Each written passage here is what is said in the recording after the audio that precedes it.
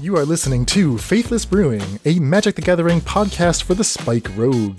Each week we design new decks for tournament play. We put our creations to the test and share our findings on the air.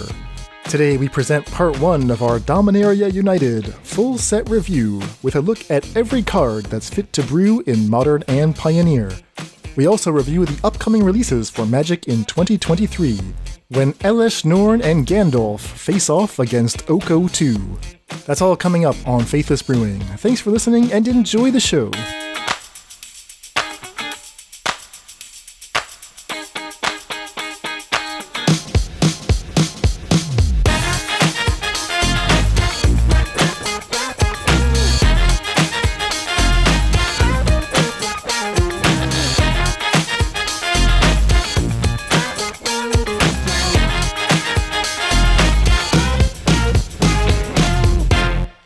Welcome to the Faithless Brewing Podcast. I'm your host, Dan Schriever, also known as Cave Dan Online, here at the beginning of the historic Season 15 of Faithless Brewing, all about Dominaria United.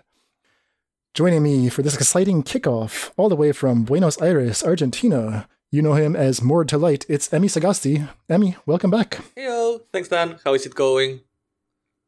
You picked a good day to come back. How was your trip? It was really good. We went on like a whole week trip to the south, which is called like the end of the world because it's literally the southest point in the whole continental land outside of literally Antarctica. And we went on a ski trip with a couple of friends. Yeah, I know like conceptually that the world is round, like it's a globe, but whenever I think about the very, very far south, the southern tip of Argentina, I feel myself like falling off, you know? Like it just feels way down there. Yeah, it's just due to the south. But yeah, really fun trip, really cheap because everything is cheap in here if you count it in dollars. So had a lot of fun. Yeah, the pictures you posted in our Discord just look absolutely gorgeous. The place was gorgeous. And I just went like snowboarding every single day, fell on my back on too fast of a speed, cracked my ass. And now I have a tiny fissure. So living hurts. 3 red, bury a target artifact or creature, a little fissure on Mort. No, stop right there. Well, I hope you recover from that. That sounds quite painful. But yeah, besides that, I'm really excited, had a lot of fun, and really glad to be back because I was also extremely happy with today's announcements and everything that came with it. Oh yeah. We're recording a little bit later than usual this week because today, Thursday, was the big reveal. What do they call it? Wizards Presents. A combined Dungeons & Dragons and Magic in 2023. Big show to do. It was worth the wait. And it was a long show. It was like an hour and a half almost. But once they finally got rolling, I mean, it was awesome. I love that nobody cared about the 25 first minutes and everybody was in chat spamming like, zeta, sit. Wasn't that strange? Like, I sat through the whole thing because I kept expecting them to like say something relevant for Magic. It really put in perspective like how popular Dungeons & Dragons is in the imagination, the cultural imagination. Like D&D is having a moment, at least in the US. I mean, Stranger Things did really help with that.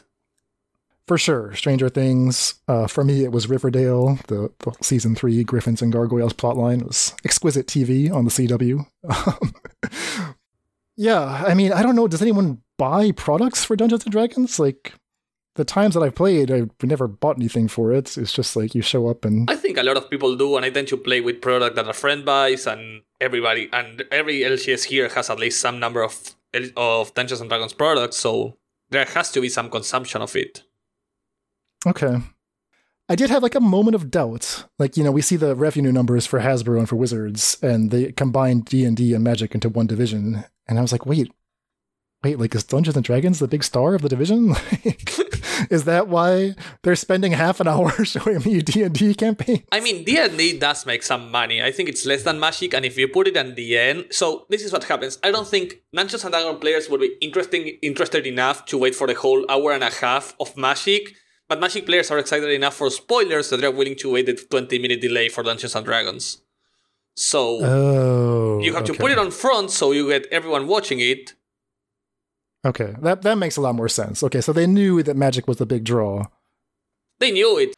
So we're still more important than D&D. Okay. Yeah, exactly. So they had to put it... Order is restored. The other play was to put it in the middle, but then you just, like, Yeah. It just splits it in half too much, I think. So I like what they did, and I think it's necessary in order to get both tribbles. Fair point. Good point. So we're not going to talk about D&D today. We're going to be focusing all on the Magic. We're going to go through their announcements, their lineup for 2023, and they dropped about 12, 15 new cards already from Dominaria United. We're going to take a look at those. So we got a big show coming up. Before we dive into all that, though, let's just do some quick housekeeping right at the top. A reminder that if you enjoy the show, the best way to support the podcast is by joining our Patreon, which you can find at patreon.com/faithlessbrewing. A pledge to any tier gets you access to our Discord channel, and I gotta say, preview season is the best time to be in the Faithless Brewing Discord. Exactly. You can always join us, see our beautiful bad ideas that might not see the light in here, because if every brew was good, we would actually win something. Instead of punting our head into the walls trying to stumble into gold. That's not the faithless way. Right? That's not the faithless way. That's not why we're here. We also have a new community league starting up by popular demand. I think this is iteration 7 or 8 of the Faithless Brewing Community League. Just a friendly league, played out usually over 4 weeks. Experimenting with hypothetical formats, sometimes weird brew-around rules, sometimes stipulations, sometimes just good, clean, modern, and pioneer. It's always a great time, so if you're already a member of our Discord and are interested in getting some friendly matches in, I believe signups are open for a few more days. And if you're just looking for some chill brewers to play against, we'd love to have you here. We have 2 new patrons we do want to welcome this week. They are Cabbage Core and AOW0526. So thank you very much to both those individuals. Yeah, thanks so much. Every single bug keeps our bad leagues going.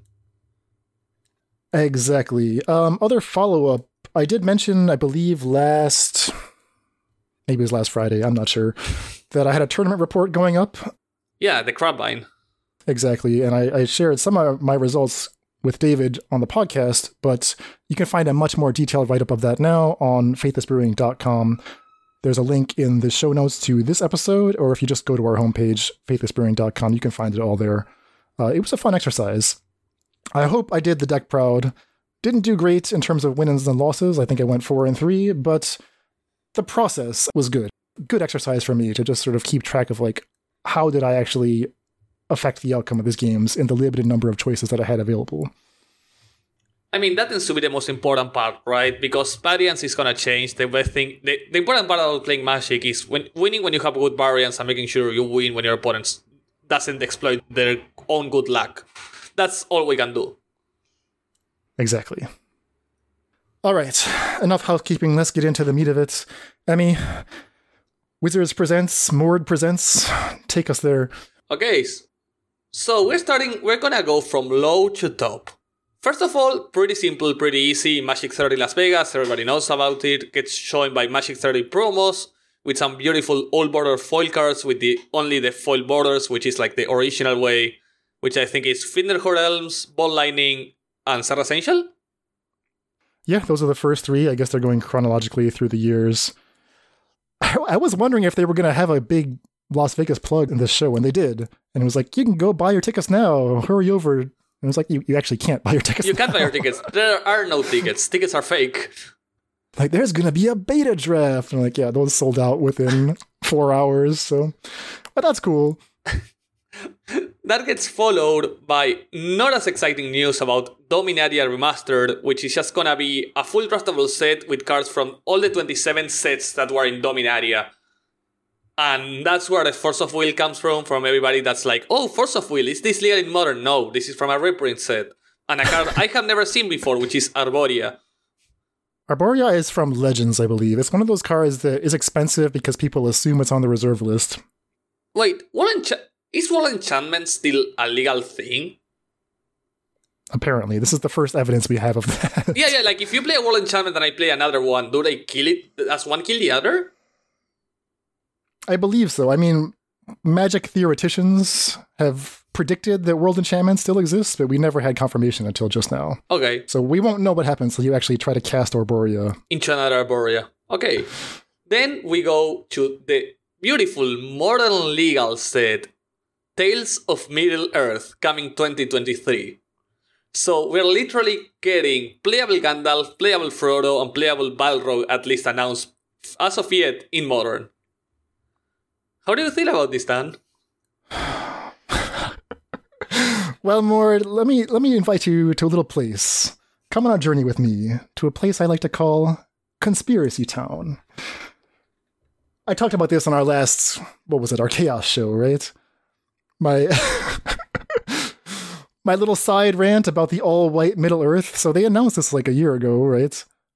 The all-white Gandalf and all of the Caucasian hobbits. And as I was going on about this, you're just watching David's face and he's like, what the heck is this guy talking about? He's like, this is the most random rant. But the gist of it was in the preview art or the promotional art, right? I just pointed out that this looks nothing like any current Magic set. Yeah. Compare that to what they're saying about Dominaria United. They had like multiple people get on stage and be like, oh, Dominaria United, such a big world. It's so diverse. There's people who look like me on Dominaria. They actually had Maris come out and say that twice. So yeah, they do care about this a lot. And it's just very curious. I thought it was curious that the promo art for Lord of the Rings was like very, what David would call classic Tolkien-esque. Okay, so what's the conspiracy? Well, they revealed 2 more promotional arts today on the stream. One is Frodo. I believe this is a card called Call of the Ring. He's looking very ominous. The second one is this, what would you call this? The 15 or the 18 cards stitched together. Oh! Borderless arts, each one for a different card. I'm gonna take that's the Battle of 5 Armies. Something like that, yeah. If you take these cards and put them all side by side, they don't even have the black border. Yeah. It makes a giant panorama. So it's gonna be like, the top 6, you have likely 2 instants, like an enchantment, an instant or sorcery, 2 creatures, a land art, likely a second land, a mountain, likely both. Into bottom left, it's likely creature, instant, legendary creature, legendary creature, legendary creature. Yeah, you see some Nazgul flying around in the sky, and down at the bottom front, there's like someone who's maybe Aragorn or who knows. I see an elf, I see a dwarf, some humans. I see a female elf. Yeah, this is Battle of 5 Armies 100%. So no Aragorn. So, being me, of course, I'm like, well, what hue is their skin, of course? Like, let's zoom in real close and figure out what's going on here. And indeed, like, that they are all Caucasian. Middle-earthen, whatever you want to call this. But they've used their artistic liberty. They use the smoke of battle, the dirt and grime, to kind of make it like a little bit ambiguous. Like if you look at this Frodo art, right, he's obviously the same hobbit as the, Gandalf and all the Scottish hobbits behind him or whatever. But here Frodo looks, kind of olive-skinned, like Mediterranean Frodo, right? He's maybe Greek in this picture. So I think they actually cannot do it. I think that, as David said, they might just have a licensing agreement that says they cannot rewrite any of... They can't diversify this cast. Whereas if you look at something like the Amazon show that's coming out next week or whatever, it's like a very diverse cast. Yeah, because Amazon show must have bought all the claim, and this must have been like a deal, like on the side. And also, the Lord of the Rings for 20 more years, it's not public license. Okay. That's why, this is something like really interesting that happens with Sherlock Holmes. Depending on the Sherlock Holmes book you're talking about, authors have enough capability of changing what they want based on the year it was written, because that book might or might not be public license. This happened with like an old show with Enola Holmes, I think, where Sherlock Holmes acted really like the Sherlock Holmes in the last books, while based on a story of the first ones, and they got sued because of that. Because that Sherlock Holmes is not legal yet for them to use. They have to use the Ascot Sherlock Holmes from original books for the story side, because new one is still not public licensed for 3 more years. Right, there's something similar going on with like Winnie the Pooh. There's like this gritty Winnie the Pooh horror movie coming out, but they can't use Tigger because Tigger is still... Tiger was written in posterior books, so he was not in the original group, and he's not legal claim. He's not a public claim. Right, so Tigger does not appear in the Winnie the Pooh slasher film. We're talking about Dominaria United, of course. No, we're talking about Lord of the Rings. We're gonna jump into Dominaria United eventually. But you see where we're going with this, right? So it's like, okay, so David, I know he's just like, what the heck is Dan talking about? This is nuts. But it's true. I swear this is true. And I believe in my heart of hearts that like the people at Wizards, like they're pained by this and they're trying to come up with whatever trick they can use to like make it look not like an all-white Lord of the Rings. But I think their hands are tied. Yeah, this Frodo is clearly white, but just so covered in dirt and such that he looks almost Latino in appearance. Yeah, very ambiguous. Exactly. And they're gonna try and keep it that way, I think, because most of the artists try to get as much diversity in their art as they can, but maybe they were just told, if you want to do it, hide it. Exactly. Followed by Lord of the Rings, we have something that excited me almost as much, which is the following 7 sets of our standard legal sets, starting with, of course, with Dominaria United, and I'm going to propose an extremely not... So I'm going to make a claim that I have done zero analysis about, which is why we only have 6 Painlands now, and it is that the 4 remaining Painland places have been ravaged by the history of Dominaria, and they don't exist as places anymore, and they're going to be printed in the Brothers War that's featured in the past. There's no longer any brushland in Dominaria because exactly, of the brushland, climate change. Exactly. The brushland is gone due to the Ice Age being gone. Okay. So in the Brothers War, where it is featured in that timeline, in that specific time, they're going to print them. Interesting. Okay. Because it would make no sense to have 6 lands with the original name and 4 without in the same set. And is it like ecological change, or is it just the ravages of war? Dominaria, when we last saw it, was in the Ice Age. So yeah, it's both. And you can see tiny details in that. For example, in the Sulfuric Springs, the demon that's sitting there is now a skull in the new art. That was very cute. I like that detail. But yeah, it's stuff like Cave of Koilos doesn't look nearly as similar as it did before, and I think it's exactly that. Underground River, Brushland and such, they're gonna come in Brothers War. So the next sets are Dominaria, Brothers War, which are both featured in Dominaria, one in the present, one in the past, and the past is like a setup for Phyrexia and March of the Machines. Phyrexia is gonna be set mostly in Phyrexia, while March of the Machines, I'm making the bold claim based on the art that was spoiled that's gonna be featured around all the planes. Why? Because we have a plane of Esika's Chariot. We have a picture of... What's the name of one? A Cyclops Fronteros, Esika's Chariot, Braska, alongside a dragon from Kamigawa all together. Oh, I didn't look at that art that closely. So we have a dragon from Kamigawa, Teros, and we have something from Eldraine, I think, I'm not quite sure, which is the wizard in the back, and Chandra. So that means that A, Tezzeret joins the team, the good guys, and gives them access to the planar portal. B, they release Nicol Bolas from the prisoneries alongside Ugin. Well, wait, where'd you get that from? You said you saw Nicol Bolas in the artwork? No. But they have to get non-Planeswalker creatures into the same plane, and that can only be done right now with Tezzeret's technology. Oh, I see what you're saying. So, and Nicol Bolas for some reason was in prison and not killed. What if the Phyrexians merge all planes into one? That could actually happen, but yeah. So we have all those different of the last 5-6 legal sets all together fighting against Elesh Norn. So Sheoldred right now is like a mini boss setting us up for the big boss, which is gonna be Elesh Norn, who has not only taken control of the whole plane, but is actually attempting to control the multiverse. So we're in a 4-set story arc, although it's actually 5 because there's 2 March of the Machines sets. 5 because we have the Aftermath.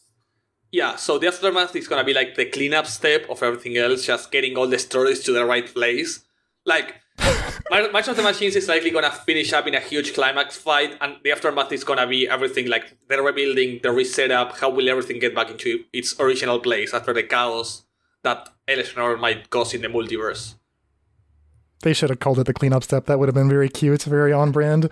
March of the Machines cleanup step. Somebody cast Giant Growth during the Phyrexia expansion and it wears off during the cleanup step. That would have been the dream. But yeah, I'm really excited about that because I love Phyrexians. And there's the small chance that Eldrazi showing the setup, but there's no evidence of that besides the fact that they have Tamillo under their control. Okay, so kind of like Avengers Endgame vibes from this whole thing, right? Yeah, they're going for that. They have been setting up everything. They have given us our heroes across different sets. We have people like Esika. We have the dragons from Kamigawa. We have different, like, big creatures. We have Shonen side that they're joining against Elesh Norn in March of the Machine. So from Dominaria United to the Brothers' War to Phyrexia, all will be one. Yeah. March of the Machine 1 and 2, right? This is all like apocalyptic stuff. World is potentially going to end. Is this the last Magic expansion ever? No, that's actually just the spring expansion. And then we go to the most powerful expansion of them all, with a creature we fear much more than Elesh Norn. Oko, Electric Bongaloo. Wilds of Eldraine. Because why fear Elesh Norn when we can fear Oko Chu? Twice upon a time. With big old staples like Twice Upon a Time and Oko. Twice Upon a Time. If this is the second spell you cast in the game, it's free. Yeah, exactly. I mean, is it weird that, like, looking at this lineup here, like, I look at Wilds of Eldraine and I'm like, this set's gonna be broken.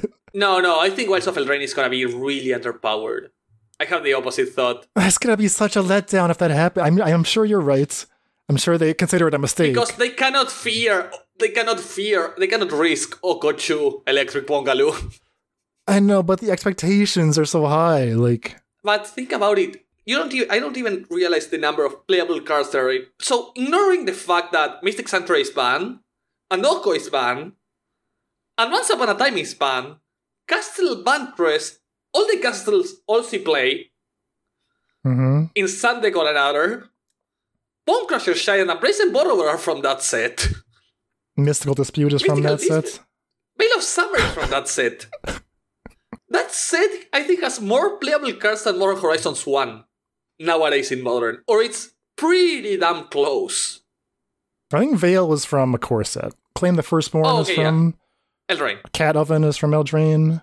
If you look at the number of Eldraine cards in Modern and Pioneer, I think it's more cards in Modern than in Modern Horizons. And in Pioneer, it has to be close like a Modern Horizons 2 for Pioneer. Like, the setup for a lot of decks is Eldraine. Why? Because I don't know. Because it was busted as hell and they're not gonna risk that. On the contrary, Ixalan was terrible. And after Eldraine, we're going to the Lost Caverns of Ixalan. This makes me feel like the power level's coming way back down, but... I don't know, like, is it weird of me to just, like, want Eldraine to be powerful again? Like, I don't want them to learn the wrong lesson. But March of the Machine has to be powerful, right? Because it's like this big endgame set with 4 previews. So, Dominaria United, we don't know the power level, seems decent. The Brothers' War might be the weaker one of them, because in Phyrexia they have to get powerful, they have to get people hyped, because this is the Phyrexian set, this is setting up the enemy. It's a set to set up the enemy for the next 2. If the enemy seems too underwhelming, the rest of the set doesn't sell. Like, the idea, the concept falls backwards. I mean, I read the Dominaria story that they put out, and it seemed like the heroes are barely hanging it together. Like, it's not going to be a contest, really. Like, they're so much weaker than the Phyrexians. So I don't know how they're even going to survive for 2 sets from now. Like, I feel like the Phyrexians are set up, but I hear what you're saying. Yeah, but need to make powerful cards. Also, the Ahani video is insanely good. Oh, Ajani turned... Yeah, that was pretty slick. So, my plea to the play design team, if you're listening, if you still have time to, like, tweak some knobs on Eldraine, don't make it too weak. You know, take that Ginger Brute Planeswalker and, like, juice it up a little bit. Ginger Brute Planeswalker, I'm afraid how big of a possibility that actually is. Yeah. It's such a cool world. It's a beautiful world. It's a beautiful world. I mean, Wilds of Eldraine looks even more spectacular. I'm really excited for that set. I hope they do it justice. It's the girl from... She's a Planeswalker. It's the girl from the trailer that sees his guy eaten by Karuk. Just getting vengeance. Oh, it's like the trailer is Garruk getting hunted by this gingerbread Planeswalker. Yeah, from plane to plane. But it's the girl that in the original trailer you see Garruk eating the girl. Guy. The girl's sparks ignited when Garruk eated the other guy. And that's a trailer. She's chasing Garruk down the wilds. She's the threat. She's like Mongo from Trek. She's in the castles. This is headcanon for me now. All right, let's manifest that. And Ixalan, I have no idea about the Ixalan's lore besides the fact that the Sacred Sun, which was the artifact holding like everything together, is gone. So chaos. That's all we know. But it's 2024. It's just like... Well, here's the thing, right? So you have to like zoom in on the dates, right? So Dominaria United is right now. Brothers War is listed as fall 2020. It's actually 2 months from the release of Dominaria United. This is going to be like the most compressed release schedule ever. It's going to be Dominaria now, Brothers War October, November, Phyrexia January, February, March, and then March, both during March to like, I don't know, July, August. But how is that even possible? Like, how can you have 2 March of the Machine sets in the spring? I think they're gonna make them super close and small sets, like the two Ixalans were originally, which seem like you look at the first Ixalan and the second one and they seem like the same. I don't know. I mean, I feel like these are going to be full-size releases. They did say Aftermath was going to be an epilogue of some sense, but... Exactly. I think like March is going to be big and Aftermath is going to be tiny. Like March is going to be like 80% of a real set and Aftermath is going to be like 50% of a real set. And they're going to be like really compressed together. Okay, so they're both technically spring releases. Nothing listed for summer, although that's when Lord of the Rings is coming out. Yeah. And then we have fall for Wilds of Eldraine, and then winter 2024, which would be like, the January, February release the next year for Ixalan. But that's so many sets. This is so many sets. Like, the fact that we only get like 6 weeks for Dominaria United before Brothers War comes out. I don't care. Like, I see people complaining about too many sets all the time, and I'm like, so? Well, I feel like we've been like in Capenna forever, right? So like, why not just stretch it out a little bit differently? I know this is driven by retail demands and they need to have certain quarterly targets, but... Yeah, but I mean... As a brewer, it's exhausting. I'm actually excited, like... As long as it isn't like overwhelming, like... As long as it's not like as powerful as Eldraine and Modern Horizons 2, they can give me as many sets as they want, as close together as they want. Yeah, I guess I'm not really complaining about it. I'm just like dreading it. It's like, man, we're gonna have to move so fast. I just feel like I'm looking up at the mountain ahead of us, and like these are just gonna be so many cards to keep track of. We're gonna have to hustle to get through them, because I mean, just the ones they revealed on day 1, which we should finally get to now. Like, they're super, super sweet, and this is just day 1 of the previews. Yeah, they went for some amazing spoilers. So let's go straight into the meat of it. We get 6 Painlands, not 5, not 10. 6. That's what my previous theory was about the fact that it's more of a lore reason, that you cannot have 6 lands doing the exact same thing they did before with a different name. Yeah, I think in the video they explained that, these locations only exist in Dominaria, so it could only happen now. The same is true for the Mirrodin Fastlands, the allied Fastlands. They can only happen on Mirrodin. But Brushland could be anywhere. Well... The Painlands are weaker than the Fastlands, generally speaking. Yeah. Well, we don't have allied Fastlands on Pioneer either. So, like, I think it's more important to get Seachrome Coast than it is to get Adarkar Wastes. That being said, the new ones for Pioneer are Adarkar Wastes, that's blue-white, Karplusan Forest, red-green, Sulphurous Springs, red-black. Karplusan Forest is a huge pickup because, red-green, you gotta play your Mana Elf on turn 1, and we've talked about this at length before, how sad it is that you have to play Mana Confluence to make that happen. Blue-white, I mean, yeah, that's another color pair that can be aggressive if the mana supports it, right? So we've seen blue-white Spirits. I think blue-white Heroic might be an option now, or blue-white Auras, which is like a little bit better mana. I think that deck is at least worth exploring now in a way that it wasn't before. Yeah. And besides that, someone went ahead 4 days ago and Goldbolts made a tweet telling everybody that someone bought 1,000 Painlands from them.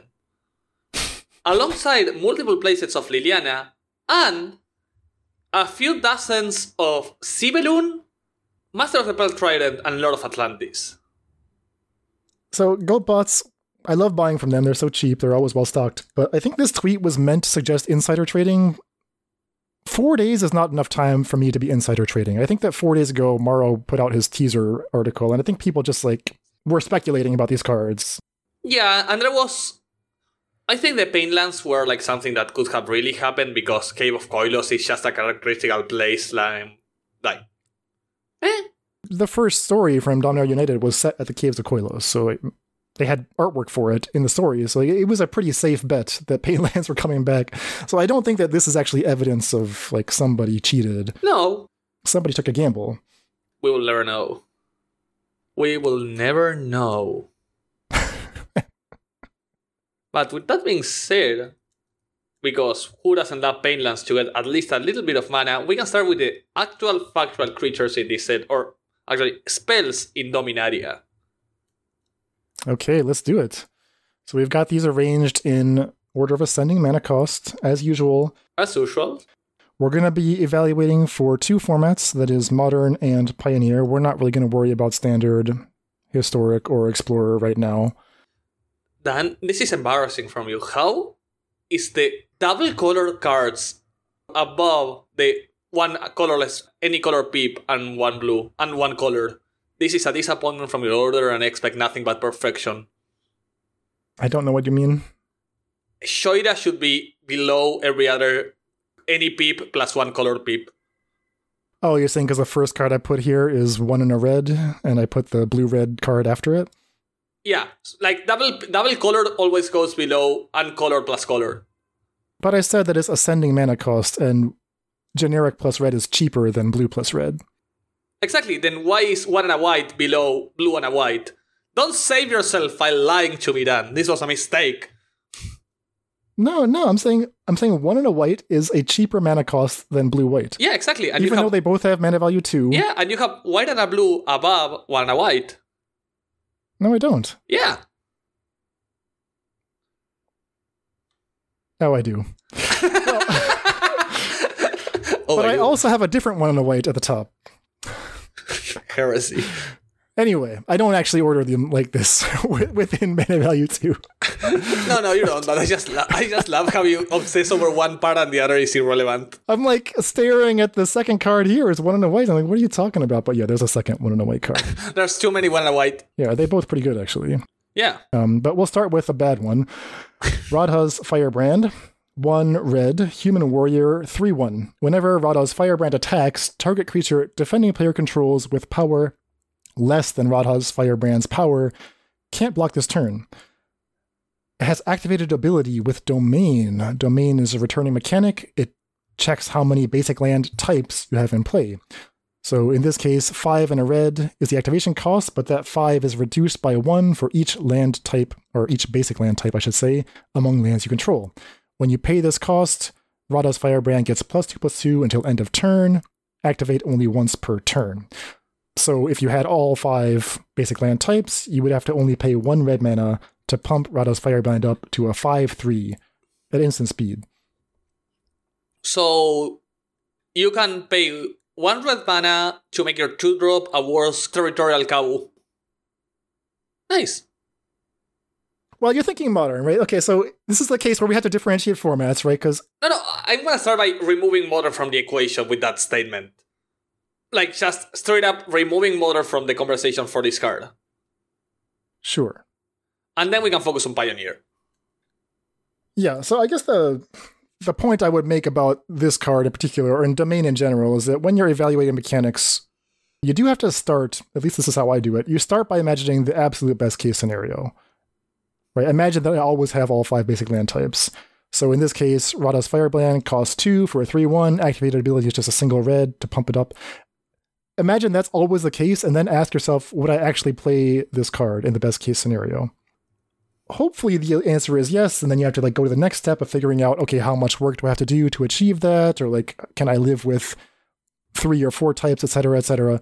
But if the answer was even with all 5 types, it's still not good enough, then we have to set the card aside, right? This is a trap that brewers can fall into. If you forget that the best case scenario is still not good enough, you might find yourself like wasting a lot of time trying to set this up and then realize it was never actually good enough to begin with. Mm. So for me, Radha's Firebrand is like, yeah, it's not quite there. Even at 3/1 that pumps up to 5/3 for red, it's not quite there. Yeah, I don't think it's a playable creature. Like 2 mana 3/1 in most scenarios with some minor upside, I don't think it's playable. On the flip side, maybe the activated ability is a complete distraction. Maybe it's just like 3/1 for 2 and it kind of terminates a creature whenever it attacks, right? Yeah. This should be able to target most things. So blocking is off the table as long as you have the Firebrand. So maybe that's actually the better way to evaluate this card. As a 2-mana 3/1 that makes something unable to block. So, what's the name of the creature that does that has the bad escape from Hour of Devastation? Kenra... Earthshaker Kenra. I mean, that card was pretty good. That was 2/1 for 2, and then it had Eternalize for 6, came back as a 4/4. Yeah, but it has haste as well. True. On-Crop Crasher saw a lot of play in that standard as well. I mean, it was very, very hard to do combat against that deck. But I think Crusher is better than this. Oh, really? I mean, haste is haste. Okay. I mean, the ability is better than it looks. The first ability, not the second one, I should say. Yeah. So if you have like a mono red deck that needs to have humans and you don't like Robber of the Rich for some reason, maybe this is a card you could consider, but yeah, not having haste is kind of bad. All right, moving on. The next card costs 1 and a white. Guardian of New Benalia. 2/2 Human Soldier. Banding is back. Yeah, new banding, neo banding. This ability is called Enlist.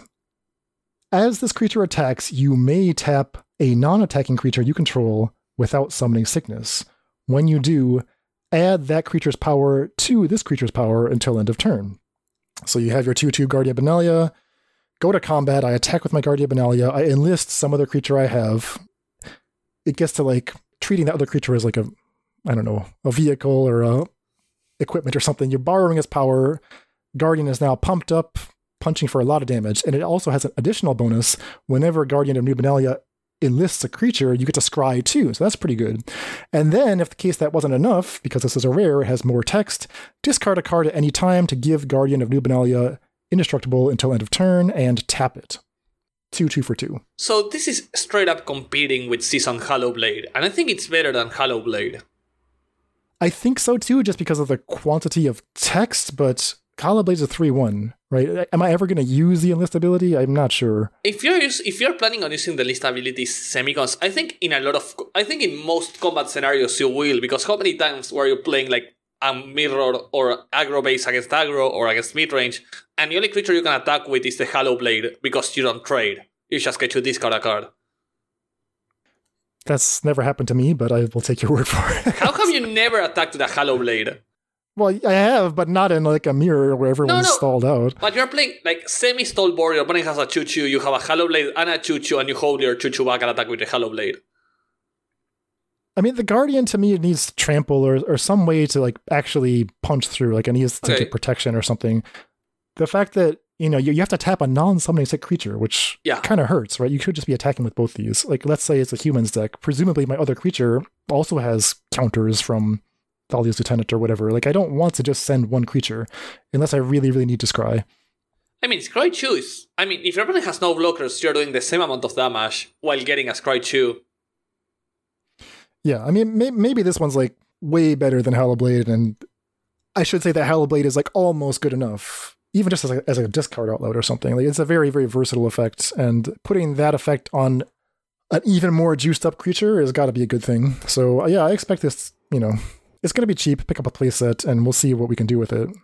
But it's a tool, it's not like a build around per se. Yeah, exactly. I think it's just an addition to that. It's not like an amazing card, it's like a good beatdown stick. Yeah.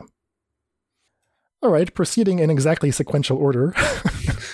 For now. Our next card costs blue and a red. Emmy, tell us about Jhoira. So, beautiful Jhoira. Bad Ether Vial for artifacts, as we better know it. 2 mana 2/3, a blue and a red for a human artificer. You may tap Jhoira to put 2 Ingenuity counters on itself, and then you may put an artifact card with mana value lower or equal to the number of Ingenuity counters. So, you tap her down, you may put a 2-drop into play. You tap her down again, you can put a 4-drop or less into play, and so on and so forth. So, kind of like a Ether Vial, but... Artifact Ether Vial, and can be on a creature, and can be lower, which is really important. There's the fun comment with Corridor Monitor, if it survives, you immediately get a 4-drop into play. Oh, interesting. Okay, so tap Jhoira, put 2 Ingenuity counters, that's enough to put your Corridor Monitor into play, untap Jhoira, tap her, now she's got 4 counters, put Phyrexian Metamorph into play, copy the Corridor Monitor. We just keep going. We put Corridor Monitor, we put Bola Citadel. Yeah, if our hand is exactly... So your hand is... So you keep your 7 and you have 2 lands, 2 Corridor Monitors, Shoira and Bola Citadel. And you have a turn 3 Citadel all for yourself. Apart from the coolness of Joyra, the concern I have as a brewer is that this effect is unique. You know, if you're thinking of it as a way to cheat something really expensive into play, the fact that it's attached to a creature makes your whole plan very, very vulnerable. So I'm not sure, like, if you can actually build a Joyra deck and expect to ever do your thing consistently. Like, they can interrupt you by just killing Joyra at any time. Yeah. However, she is 2/3 for 2. She is a legend if you're putting Mox Ambers in or something else. 2/3 for 2 is actually pretty good in Pioneer. And if it's like a bonus that you occasionally just tap Joyra for 6 or 8 mana or something, and like and you have something to put in, I mean, that would be incredible. Which works great with Karn the Great Creator, right? You just grab your most expensive artifact, tap Joyra, put in your 8-drop. I think it's just a solid dream, but I sadly don't think Joyra will see any play outside of Commander specifically. Okay. How about this next one? Wrath Weatherlight Stalwart. Beautiful 2-mana 1/3 human wizard, a blue and a white. Whenever you cast an instant or sorcery spell, you may tap 2 untapped creatures you control. If you draw a card. And for 5 mana, creatures you control get +1/+1 and vigilance. Is it weird that I like this card? I don't hate it, because if you have a lot of like trash creatures, Traveling Spectre, Birth of Meletis token, and stuff like that just floating around, it just adds draw a card to everything. The deck building asks are significant, right? You do have to have Wrath plus some other piece of material. Could be a Thraben Inspector, could be Hard Evidence or something like that. You need to have a bunch of creatures, and you need to also have instants and sorceries. But, I mean, getting a free draw for no additional mana investment, I think that's the big part. Like, the reason that you would even consider Wrath is that, you know, he doesn't have to tap or anything like that. Yeah. You can do it the same turn you cast Wrath. And he's one of the creatures themselves you can tap, so something like turn 1 Thraben Inspector, turn 2 Wrath, turn 3 any instant or sorcery nets you a card. Right, so you're just sitting around blocking with Wrath and whoever else, casting Consider and Opt as many times as you like. Getting a free card, I mean, that seems pretty good. Yeah, it's an interesting card. I don't know if it will see play, but to say the least, it's at least intriguing, right? One of those cards you just have in the back of your mind thinking, maybe I can play this today. Yeah, it's probably like a little bit too understated to actually like feel confident in, but I just want to give a shout out to his ability not being that bad. Yeah. Followed by that, we have one of Magic's staple characters that has never had a face until now. So the Raven Man, 1 and a black, legendary creature, human wizard. The Raven Man, I mean, I believe he first appeared in like these side stories for Liliana Vess. Yes. And every time Liliana shows up and she gets a side story, she has this Raven Man appears to her in dreams. And what's cool is that they had concept art for the Raven Man years ago, and then when they finally made a Raven Man card, they just took that exact art. So it's like art we've seen forever. Yeah. And the art is very like arresting, right? This guy with amber golden eyes, and he's got impressive robes. People are wondering, like, who is this guy? Is it Urza? Is it, Leshrac? And who is him? Well, he's the Necromancer. I say that with like a little bit of disappointment. Like they had him identified as Lim-Dûl, which I was like, okay, I love Lim-Dûl, right? I remember that from Ice Age. Lim-Dûl the Necromancer. Lim-Dûl's Bold. But then it turns out that Lim-Dûl was just like a vessel in a chain of vessels going back to some original Necromancer whose name is lost to time. And that's who the Raven Man is. So like Liliana would have become a vessel for the Raven Man in the same way that Lim-Dûl the Necromancer was a vessel for the original Necromancer. So it's like the opposite of the lore in what's the name of the 5 of the creature that allows you to pay 1 of every color to cast any spell? This guy, like the art is just him sitting down, like floating. Oh, Joda, Archmage Eternal. You remember the flavor text in Joda? It's like the exact opposite of this. Well, Joda is like the main character in the story for this set. So. Oh. We're seeing a lot of Jodah. But the flavor text in the original card is something like, we expect the Shoda name to be a title for like a chronology of mages that has been being passed down through the centuries. It's like a professor saying that, and then you have Shoda the Eternal on the name. Dread Pirate Roberts, that kind of thing. Yeah. Like, there was one original Dread Pirate Roberts, but he confers the title on the next ship captain. They assume it's that, but actually Shoda is just Eternal. Right. So it's like the opposite of here. We wanted him to be Limdul. Limdul. And it's actually just a passing title. So what does the Raven Man do? Well, for 2 mana, 1 and a black, you get a 2/1 legendary human wizard. At the beginning of each end step, if any player discarded a card this turn, you get to create a 1/1 black bird with flying, and this creature can't block. That's a little disappointing. I don't know why they had to throw that can't block clause on there. Yeah. But 1/1 flying birds are good. You also get the ability to pay 3 and a black, tap the Raven Man. Each opponent discards a card, activate as a sorcery. That's not that bad, actually. I mean, as far as grinding goes, but I think the static ability is the big draw. Play this in some kind of discard deck, get a bunch of free birds. It's cool that it can be your discard, it can be their discard, so Blood Token does it, Thoughtseize does it. There's a lot of ways to trigger the Raven Man. Okay, yeah. Especially if you have a way with something like Legend Shredder to make it, or like Shades Rings Prodigy seems like the all-star, right? Turn 2 Raven Man into turn 2 Shades into turn 3 Raven Man plus Thoughtseize, get a trigger on your end step, on your opponent's turn, activate Shades, get another trigger. Exactly what you just said, but replace Jace with Ledger Shredder and actually playable card. I think with Ledger Shredder, yeah, we actually have something. But you don't get it on your opponent's turn, like on turn 3. But yeah, it's better. That card that you made fun of me for, Liliana's Steward, 1 mana, 1/2, tap, sack, opponent discards a card. You don't believe in Liliana's Steward. It's a great card. This is from my Tiny Bones deck when they finally print Tiny Bones into Modern. But Raven Man is like not as good as Tiny Bones, but he's still pretty cool. Give us Tiny Bones!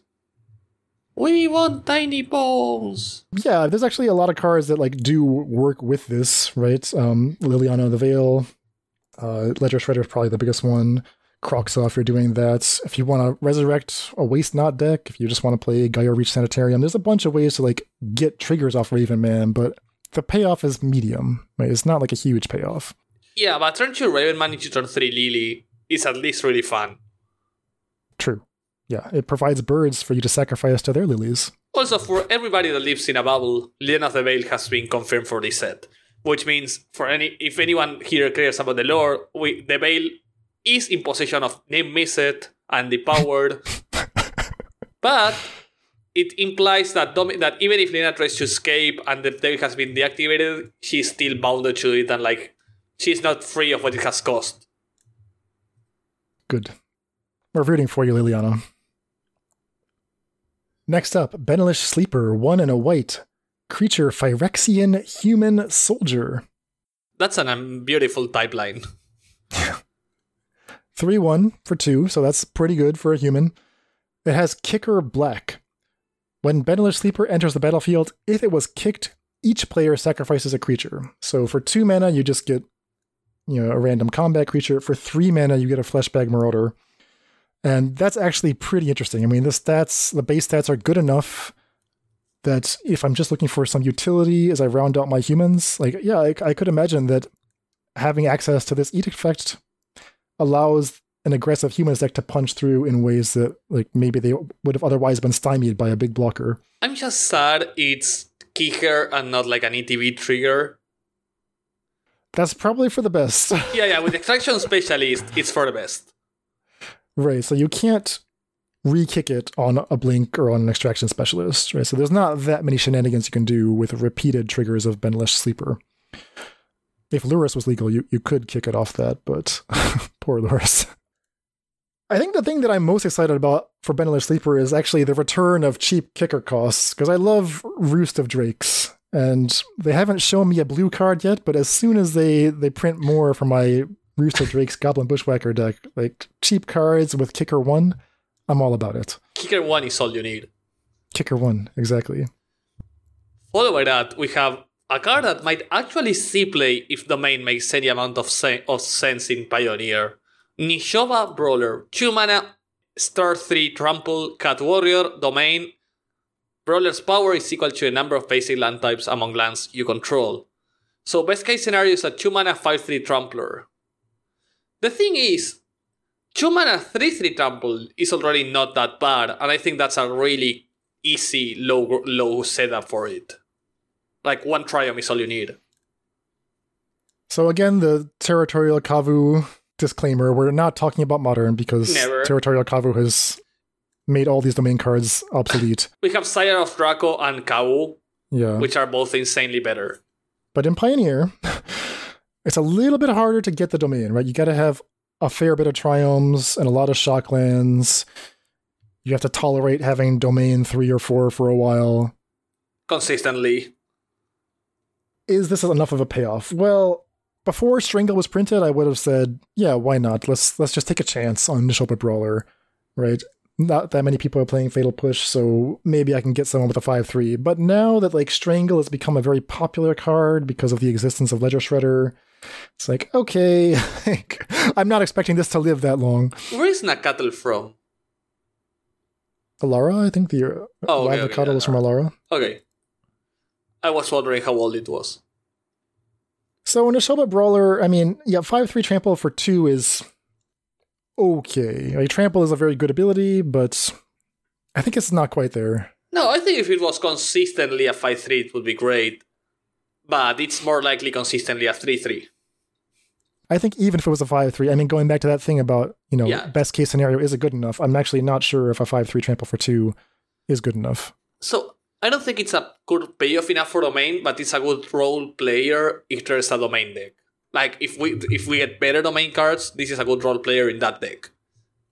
If there's like a 5-color domain that's like more control-ish, and then you side in these brawlers to surprise them. Yeah. I mean, I like how it asks you to do something that you're not currently doing, right? No deck is trying to build this domain mana base right now.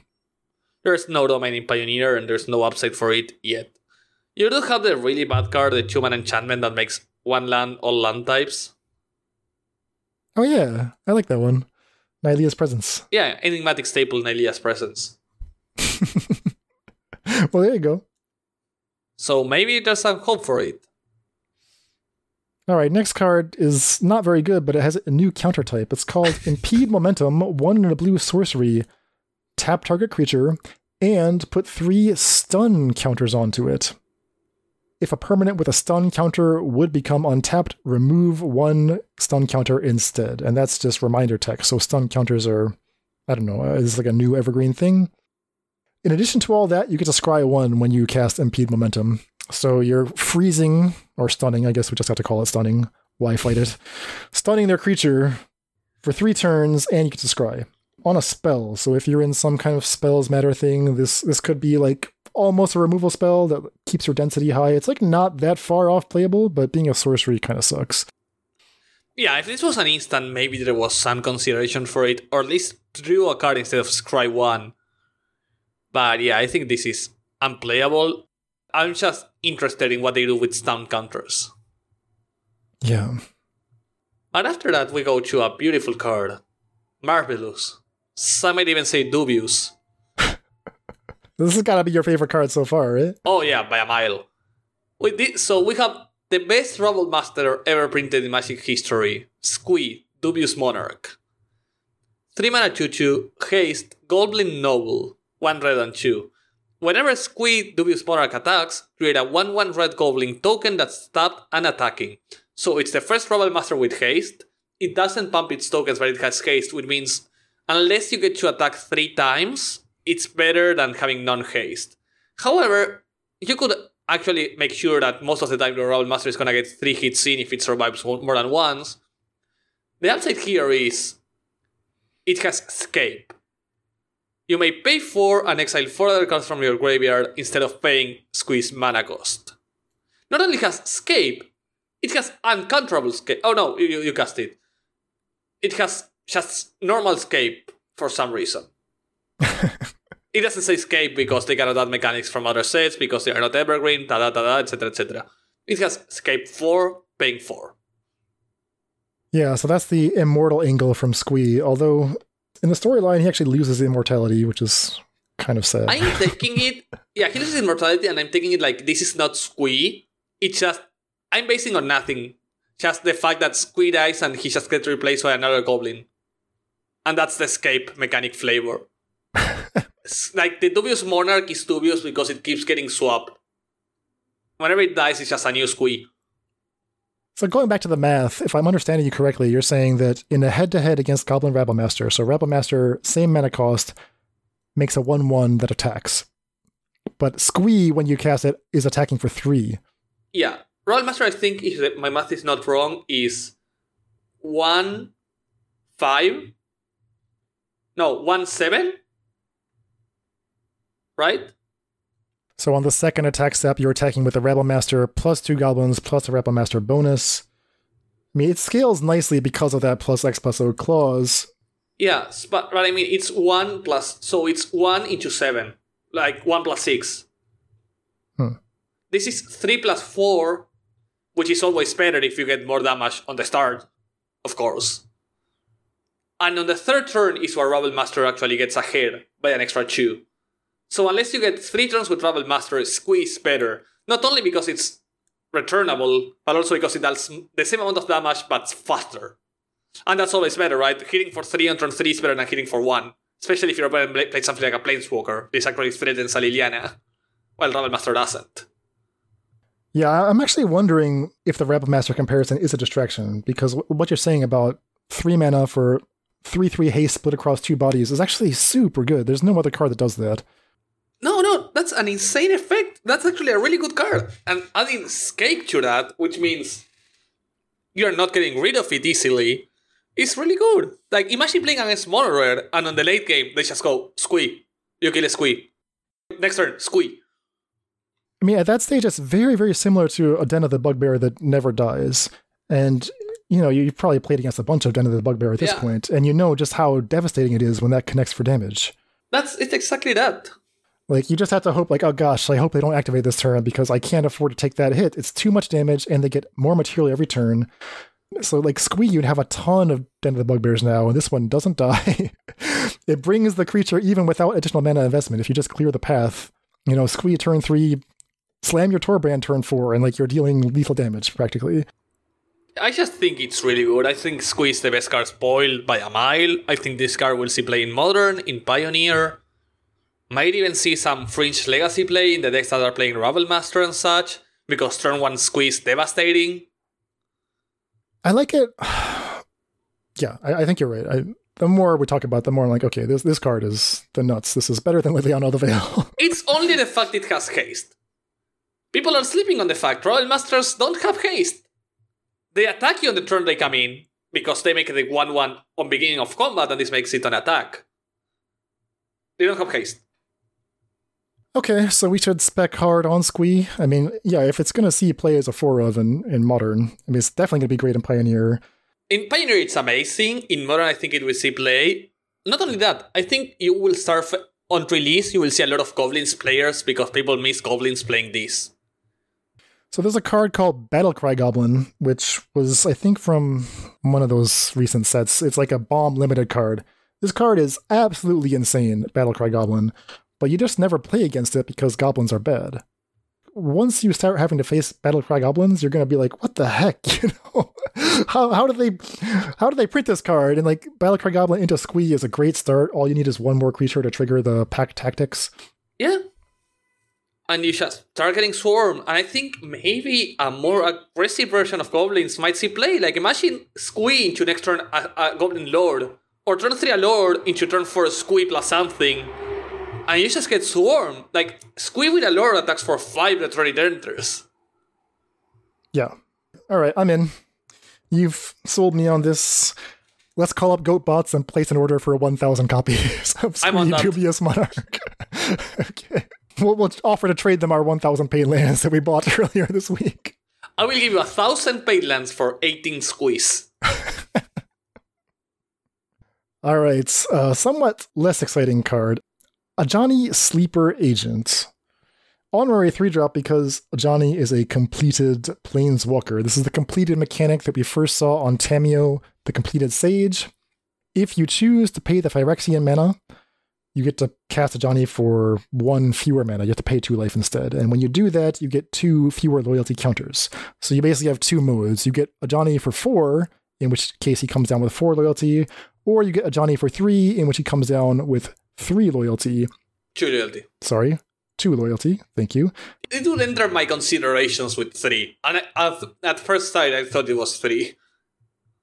Yeah, so 3-mana Planeswalkers are always worth a close look, so let's just think about the 3-mana mode. So you're paying 1 green, white, and 2 life. You get a 2 loyalty Ajani, and he has 3 abilities. The first one, reminiscent of Domri Rod. +1, reveal the top card of your library. If it's a creature or a Planeswalker card, you get to put it into your hand. Otherwise, put it on the bottom. Okay, so this is better than Domri in 2 important ways. 1, it gets Planeswalkers, so you just have, you don't get stuck if you reveal a second Ajani. A higher percentage of your deck is eligible for this ability. And 2, if you can't reveal it, if it's just like a land, you have the option to put it on the bottom, so it's card selection, whereas with original Domri, you just had to look really embarrassed and put your card back on top of your deck. This can be much better read as Scry 1 if it's a creature or Planeswalker, draw it. And that makes it sound better than it sounds when you read it, like the full-on text. Oh, I like that. Okay. Yeah, so that ability does seem powerful. Yeah, that's not that bad in a 3-mana Planeswalker. Not bad at all. The downside is that the next 2 abilities are not that great as I'm reading them. The next one is a -3.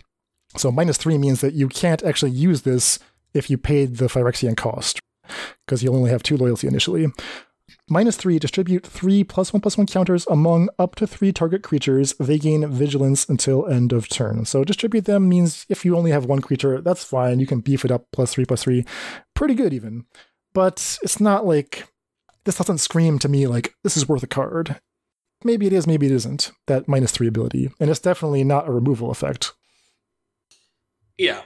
The fact it's a 3-mana Planeswalker makes me always consider it in Pioneer. 3 mana. It's a really niche spot for Planeswalkers. Every single Planeswalker that's playable tends to be 3 or 4. Ignoring Bredan 6, which is an insult to nature. But that was a mistake. That just happened. I just actually really like Ajani. Finally, the ultimate is -6. Oh, it's so bad. You get an emblem with whenever you cast a creature or Planeswalker spell.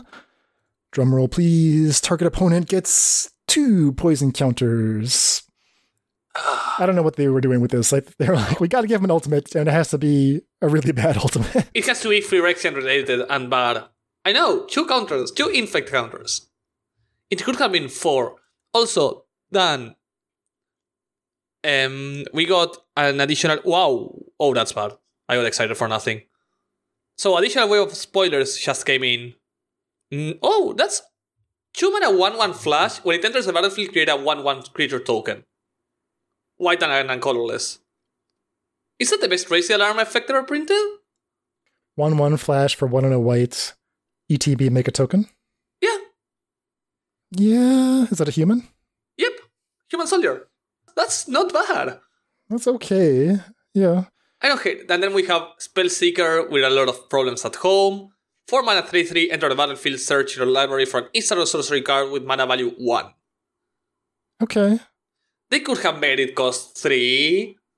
3 mana 2/2. Come on. Give me the sauce. Does it work with Ephemerate the way you want it to? Yes. Okay, so that's not nothing. Yeah, and 4 mana 4/4. When it enters into play, look at the top 7 cards of your library. You may reveal an equipment or vehicle, put them in your hand. Equipment you control have equip 1. And vehicles you control have crew 1. What are the names of these freshly revealed cards? So we have Astor, Bearer of Blades, which is the 4 mana 4/4 Boros that looks 7, put as an equipment or vehicle into your hand, and they have crew or equip 1, which is gonna be the shell of a really bad deck we're gonna brew with Parhelion and Colossus Hammer, but that's a problem for the future. Micromancer, which is Spellseeker but bad. Resolute Reinforcements is a card I absolutely love, which is the best Racy Alarm. And Lightning Strike, which is Lightning Strike. Okay. All right, so with those unscheduled spoilers, let's go back to the actual spoilers. I know, but I just saw them and I was like, oh, spoilers. Raise the alarm on a creature. That's actually, I think it's actually really good. Like, we're laughing, but I love it. Yeah, I mean, we're in a new meta where everyone's going to be playing the Benlish Sleeper that has Kickers to become a Flashback Marauder. And everyone's going to be playing the next card, Liliana of the Veil, reprinted into Standard, reprinted into Pioneer. We talked about this in our last mailbag segment. Someone had asked, what if Innistrad block were in Pioneer? And, Liliana of the Veil is one of the cards that you think of as being iconic from Innistrad. Is that too powerful? I think we all agreed that, no, it's not too powerful for Pioneer. I think it's going to be pretty good, but not too powerful. I think we all agree on that. I have seen people cry that it's going to be busted, but I think that's a mistake. Yeah, it's definitely not busted. I'll just come out and say that right now. It is going to be very good, like the people who are leaning too hard in the other direction and being like, no, it's too risky against Arclight Phoenix and stuff. Like, it's risky, but, it's not the end of the world. Anytime you can play Liliana, get a clean -2 and empty their battlefield, like, you're way ahead. It's hard to come back from that, unless they have Squee. then you're screwed. I'm not gonna stop talking about Squee. Like, I'm gonna play that Squee, love it or not. So we're definitely going to test this card a lot. So I think everyone's going to be trying it in Pioneer. Yeah. The argument I've heard most persuasively is that, the current flavors of Red-Black, which is one of the top decks, if not the top deck in Pioneer, plays Fable of the Mirror Breaker as its best 3-drop, and that Fable is emblematic of like the current phase of Magic that we're in which everything is high resource. You just can never run anyone out of resources because they're all playing these cards that are worth 3 or 4 cards at once, and that it's just better to increase your own resources instead of trying to whittle the opponent down, which is what Liliana of the Veil does. So it's almost like the soul of Red-Black is going to be decided in this battle between Lily and Fable. Yeah, I think Fable is better than Lily. You're killing me, Mort. I mean, you're killing me. Maybe that's just the new age, but it's possible. Fable is always a 2-for-1. Have you ever seen Fable not be a 2-for-1? It's always a 2-for-1, at least, if not much more. I mean, it has 2 sides you have to fix plus card selection. But it's not disruptive, and Liliana is super disruptive. She's like the most disruptive, most interactive card you can imagine. Yeah, but the rest of the deck is really disruptive. Sure. No, it's true. I think Fable is great in the colors, like in Rakdos, because you have the push, the Thoughtseize, the Dures, the Go Blanks doing the interaction. Eventually, you need something that's going to put you ahead after all the interaction. Yeah, so things to keep in mind about Liliana in Pioneer is that a lot of decks are playing stuff that uses their own graveyard, right? So plus into Phoenix. Greasefang, right? They're happy to like discard the Parhelion or whatever. A lot of decks are playing Delve. So you shouldn't expect too much out of the +1. There's always the risk, right? If Liliana is everywhere, I'm going to be playing all kinds of Nullhide Ferox decks. You can play Locked On Smiter if that's your jam. I know David loves Orvar, the All form. These are options in case Liliana becomes super good. Maybe it's time for that fight rigging Nullhide Ferox decks we were talking about to like finally pop off. I should go buy 1,000 Nullhide Feroxes on GoatBox. Just also get ahead of the curve. Based on the previous spoilers, just tiny cry from Mord. The Bad Spellseeker is a 3/3 instead of a 2/3, which breaks my heart because if it was a 2/3, I would actually play it. Just so I could recruit her for Ephemerate. Oh my gosh. And now I can't, and life is sad. So we expect greatness from Liliana of the Veil, but, it's a tough new world out there. We wish her the best. I expect it to be good, but I'm just waiting for the moment everybody's playing Liliana, and I can just play Celestial Little Kids and play Loxodon Spider. Exactly. And just my opponent passes and I go, Loxodon Spider! Yay! Did I ever tell you the story of the worst Kolaghan's Command in Magic's history? The worst Kolaghan's Command in Magic's history. Yeah. So, a Rakdos player against a Celestia player. Rakdos attacks with a 3/3, opponent blocks with Loxodon Spider, and then he goes for Kolaghan's Command, 2 damage discard the Celestia player's last card. Of course, Celestia's player's last card is Wildly Fleece, so Loxodon Spider becomes a 6/6, it doesn't die to the Kolaghan's Command, and he got a free 4/4 that's gonna attack for 10 next turn with the Loxodon Spider. Oh my god. That's the future we're in for, boys. Yeah.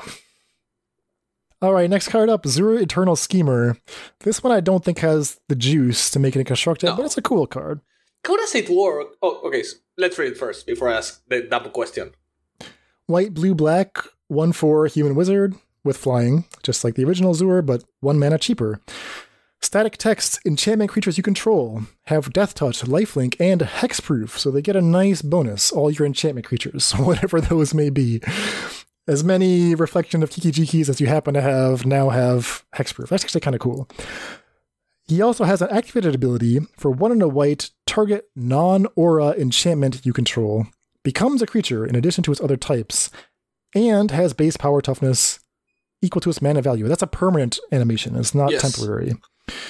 So if you had like some ley lines in play or something, Zur can animate those. So how does Zur work with Dress Down? The podcast has just crashed. The brains cannot compute this question. Oh my god. Layers over layers of crap. How does Zur work with... Oh, so Chatstrom, I'm not gonna add you. I'm just gonna wait for you to listen to this eventually and answer my question. I'm not gonna go look for answers. I'm gonna just trust implicitly that you're gonna reply to me around Saturday or Sunday. It should be impossible, right? You should never be able to activate Zur when Dress Down is in play. That's my hope. Because Dress Down just blanks Zur, right? So anytime Dress Down is in play, Zur does nothing? Yeah, we can just have hope. Okay. Somehow it can happen. We pray for the judges out there that that's how it works. But who knows the truth? Like, we just remove the text from Dress Down, transform it, then give it back, and then we just crash into an endless symbiosis of chaos. Yeah. All right, next card up is one that I think is a little more promising. It's Braid's Arisen Nightmare. Braids comes in at 3 mana now, 1 black legendary creature Nightmare for a 3/3. So that's not bad, right? She's gone from a 4 mana 2/2 to a 3 mana 3/3. Sounds like straight upgrades. Her ability now triggers on your end step instead of your upkeep.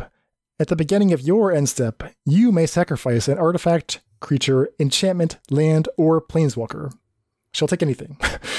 If you do, each opponent may sacrifice a permanent that shares a card type with a card you sacrificed.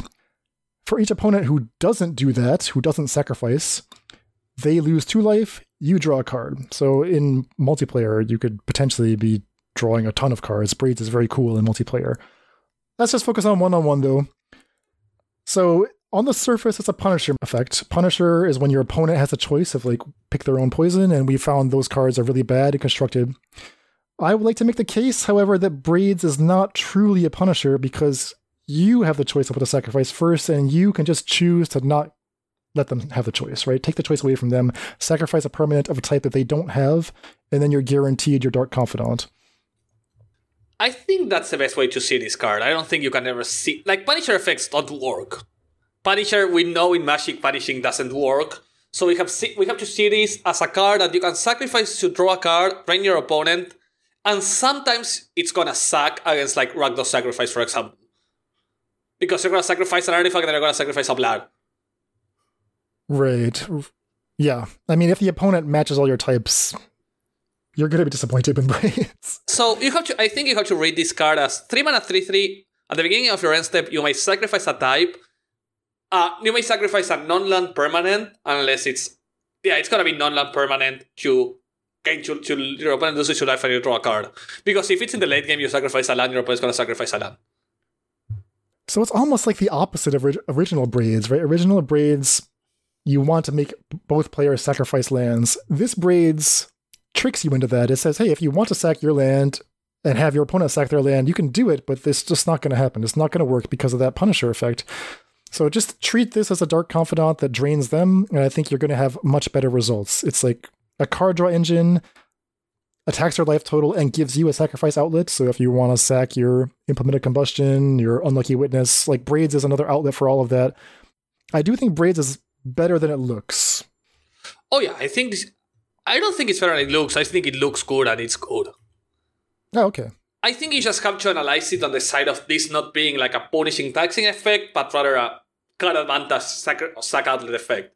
This is not original Braids. This is not I'm trying to devastate my opponent. It's I want to get ahead on resources kind of card. Core Vault for 3. It's Corval at home. Yeah.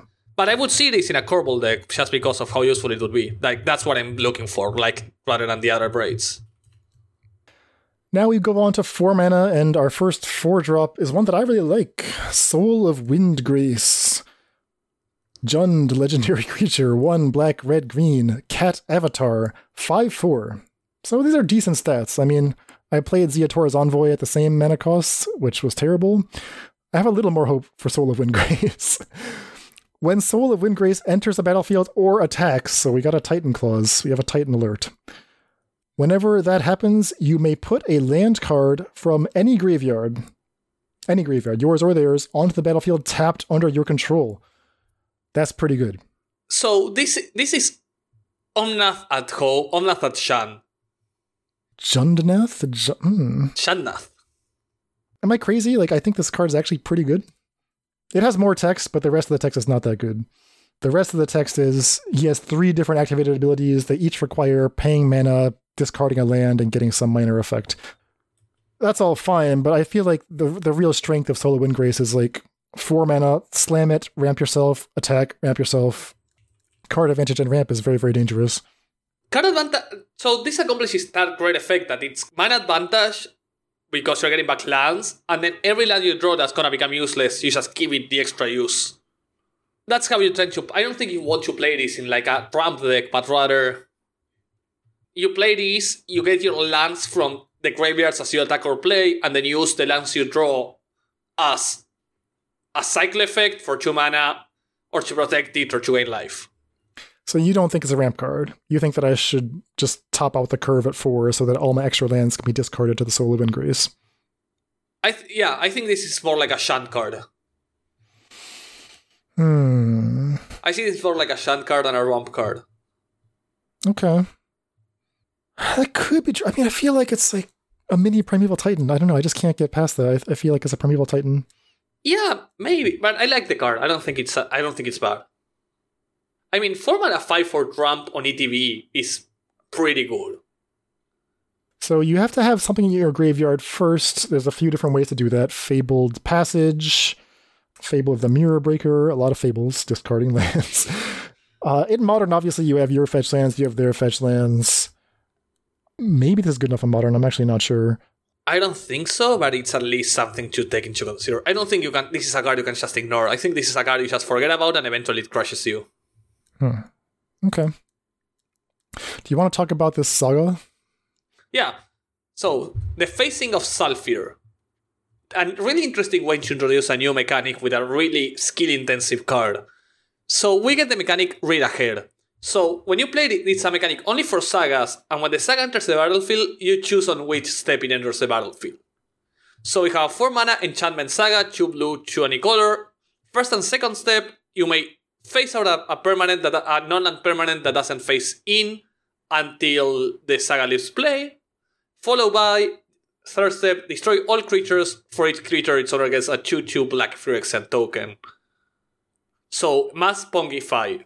So, how does this work? When you play this, you have 3 alternatives. You play it on the third step immediately and you have a 4 mana Mass Pongify.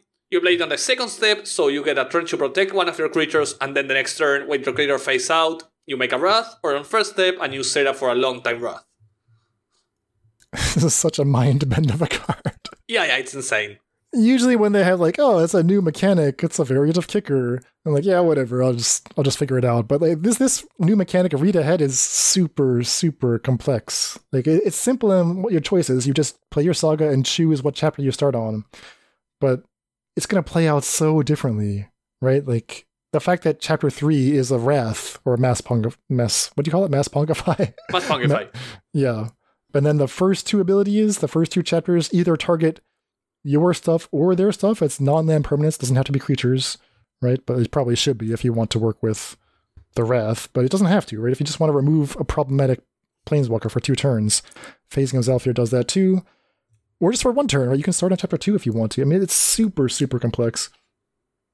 Sorry, I'm just noticing the pattern in the staff is extremely similar to Mishra's Bubble. What, you think the artwork is Mishra's Bubble? No, that's Teferi's staff.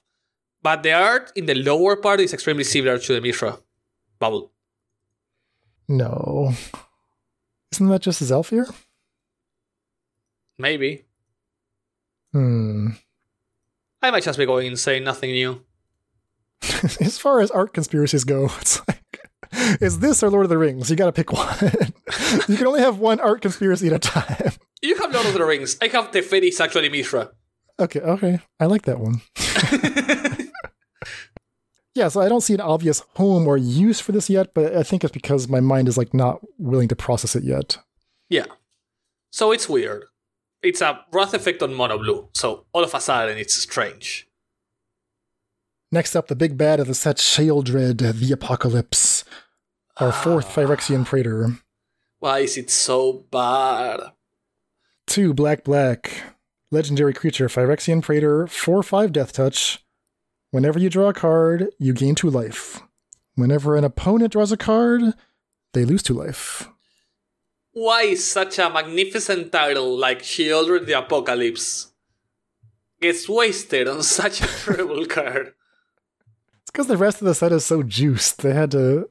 It's worse than every other single card we have read so far. Like, Sur has better text than this. And nobody freaking cares about Sur the Enchanter. Squee is better than this. They could have given this text to Squee. Like, sorry, the other way around. Sheoldred could have had Squee's text being a 3-mana 2/2 haste, because its legs, in the flavor, its legs just spread around, so they could have literally made it make a 1/1 Phyrexian whenever it attacks, and it would have been more interesting than whatever the fuck this is. I don't disagree. Sheoldred is bad.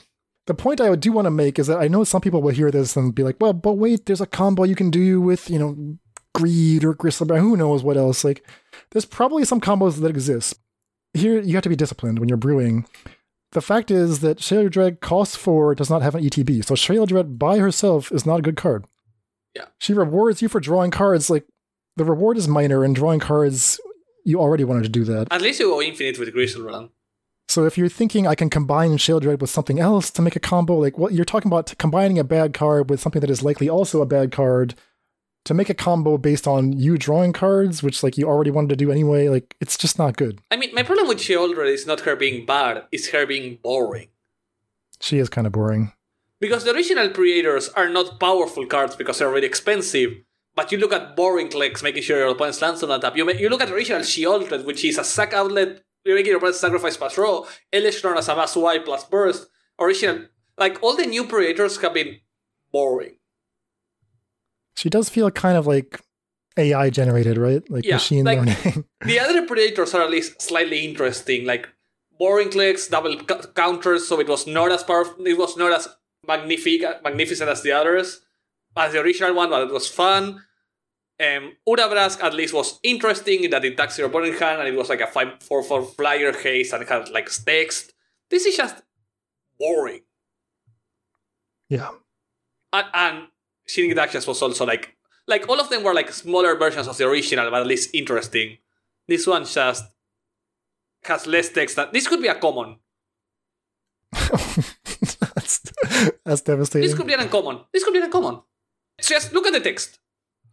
She should be legal in that Pauper EDH format. Yeah, like this could be a 4-mana 4/4 with that exact text, and would be an uncommon. That's the problem. She's boring. Yeah, I mean, the strength is whenever an opponent draws a card, they lose 2 life. That's pretty good, but it's not good enough. Like, not for... I mean, it's even worse than the Esper creature from Capenna that made your opponent lose life whenever you drew a card. Alright. Sorry, Sheoldred, please don't complete us for saying these nasty things about you. And she's so huge, look at the art. It's like a huge freaking ass worm with spreadable legs that just transform into mini creatures. And instead it's like a sad 4-mana 4/5 that doesn't even make a token. Alright, next card up is also pretty boring, but I think this one I would at least consider playing. It's Archangel of Wrath.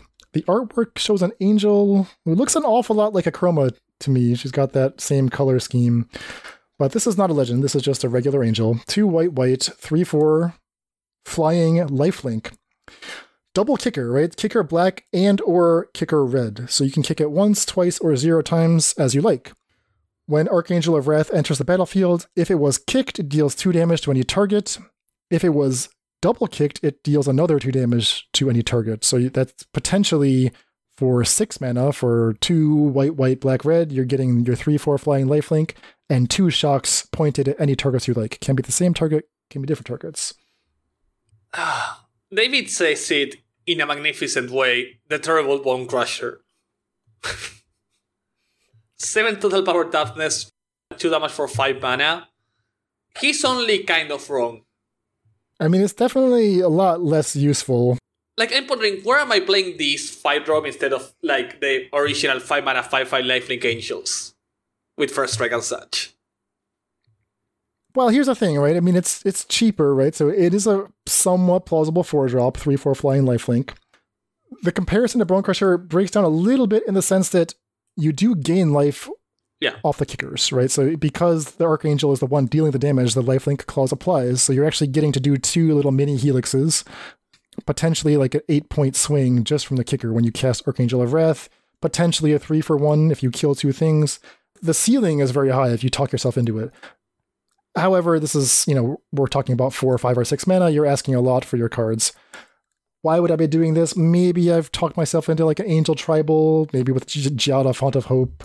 Maybe I've finally built that Kalia Zenith Seeker deck that I've been talking about for years. Archangel of Wrath could fit there. I think as like a Mardu Jundi mid-range card, it's so-so. But it's not terrible. It's not just like worse than Bone Crusher, set it aside. Okay. I think. But yeah, I don't expect to see a lot of this card. Just don't rule it out. Like, it actually is useful. I mean, if you're playing like a creature deck and your opponent casts this, all of a sudden gains 4 life, kills 2 of your creatures and gets a 3/4 flying lifelinker, I can see life running out of your eyes. But still, Okay. Alright, talk about this next one here. So we have Kalitas at home. Nemata. Guardiana Primigenia. Primeval Guardian. Primigenia is not primeval. But okay. Like, that's not the correct translation. Legendary creature, 3-fold, reach. If a creature opponent controls would die, instead exile it. When they do, create a 1/1 Saproling green token. So Kalitas that makes 1/1 Saprolings instead of zombies has reach instead of lifelink. However, you may pay green and sacrifice a Saproling to give it +2/+2, or you may pay 1 and a black, sacrifice 2 Saprolings to draw a card. I think Kalitas is better on the whole. Like, if I had to choose. However, unless I'm playing Saprolings already, like for some godforsaken reason. Yeah, I suppose so. That is true. I mean, previous Dominaria, I said original Dominaria, talking about the Dominaria from 4 years ago, why can't be killed by all the boomers now. Original Dominaria 4 years ago gave us the bad Saproling Lord and such. Which card was that? 2 mana 2/2 Saproling Lord, literally. Oh, yeah, that's right. I'm sticking to my guts that original Dominaria is Dominaria United. Sorry, what's the name of the Dominaria from a few years ago? I'm sticking with my guts that is original Dominaria. Everything before that didn't exist. Oh, it's just plain old Dominaria? Okay, that's original Dominaria. I mean, I think you're right. I think that was the first Dominaria set, in my opinion, because they tried to like make a Dominaria lore for the first time. Oh, Richard Garfield was on that set for the first time since Sinistral. Yeah, I mean, that's what's so weird about like all the nostalgia of this set, is that it doesn't feel nostalgic to me because we just did this a few years ago. Yeah, they did the nostalgia tour 4 years ago. It does feel nostalgic for me because I didn't feel nostalgia in the original one because I was just started, so I didn't know anything about what I was seeing. I see. So this is the first time I feel nostalgia about what I'm reading because this is the first time I can actually correlate it to something. Yeah. Story choices aside, one thing I have noticed is that David is often like showing me a mid-range list and he's got like 1 Kalitas on the sideboard and everything else on the deck is Jegantha compatible. Is 1 Kalitas on the sideboard enough to give up Jegantha? No. For me, it isn't, so I usually just cut the Kalitas and directly replace it with Jegantha. Nemata does not make you choose, right? Nemata just works with Jegantha, that's good. Works with Niv if you're doing that. Yeah, but Kalitas has Lifelink, which I think is a huge difference. Lifelink is a lot better than Reach. Well, it's not. it's like a little bit better. You need the lifelink to make up for the fact that it can't block the Ledger Shredders and Phoenixes, which Namada just naturally does. So Namada also stabilizes you a decent amount. The two different options in the sacking, right? Sack to pump, it's not that good, but sack 2 saplings to draw a card is actually pretty good. So yeah, Namada is good enough. It's not going to be a huge build around card, but it's good enough for decks that want to Kalitas. Mm-hmm. I agree with the fact it's better than not having Giganta, but it's tough. Its sacrifice abilities are a lot better than Kalitas, that's for sure. Alright, we're getting into the 5 drops now, so these cards are unlikely to see any play, but we gotta mention Solkanar, because Solkanar the Swamp King, what a card. I mean, beautiful artwork. The Swamp King? The original Solkanar from Legends, and I think it was in Time Spiral Remastered, or Time Shifted, whatever. Sweet card, 5/5, Swamp Walk, Gain a Life, etc. They bring back Solkanar. Same mana cost, 2, blue, black, red, 5/5. Instead of having Swamp Walk, he has a trigger that triggers on your end step and gives you... stuff. Yeah, exactly. Stuff. So, this is... What if we made... What's the name of the pact? Demonic Pact, yeah. So what if we made Demonic Pact, but we have to make the effects so weak because the downside is not actually losing the game? So we have to make sure the downside from Demonic Pact was low enough that you did... So they made sure that the payoff for the upside of it is not strong enough that with a downside that's only give your opponent this creature, you would play it. So we have a 5-mana 5/5 at the beginning of your end step, choose one of the 4 modes, which is, and it has to be one that hasn't been chosen. Draw a card, drain 2 life to your opponent, deal 3 damage to up to one other target creature or planeswalker, and then exile it and return it under your opponent's side. Is this a good card? I don't think so. What I do know is that David is gonna give 1,000,000 ticks to the Magic Gods. And I think Danny's gonna agree with me on that David is just gonna waste a myriad of ticks on it. Why? Because it reminds him of his childhood 94 years ago. And it's Grixis. It's like a great card for Grixis Medium. Needs Swamp Walk, though. TBH. You just needed to have... I mean, if you're not going to give me an ETB, you got to give me a Swamp Walk. Throw me a bone. Wait, oh no, it just happened. It happened. It has happened. What if we enchant Sur with One with the Stars? Is this a brand new spoiler happening in real time? No. One with the Stars is a 4-mana enchantment from Theros that makes a card an enchantment that loses all other card types. So, from new Theros, 4-mana enchantment permanent is an enchantment that loses all other card types. So you transform Sur into an enchantment that's no longer a creature. So you're trying to give Zur hexproof, lifelink, and death touch. This is the goal. Yeah. Giving Sur hexproof. Yeah.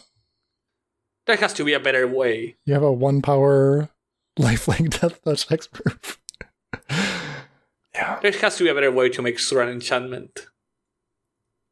All right, another 5-drop here. This one is not playable again because it doesn't have an ETB, but it's kind of cool. It's Defiler of Dreams, 3 blue, 4/3 Phyrexian Sphinx. It gives all of your blue permanent spells the option to pay Phyrexian mana. That is to say, as an additional cost to cast your blue permanents, you can pay 2 life, and for each 2 that you pay, you reduce their cost by a blue pip. It also says whenever you cast a blue permanent spell, draw a card. So there's payoff here. David points out that Moonsnare prototype is actually pretty sweet with Defiler of Dreams. Just pay it for 2 life, draw a card.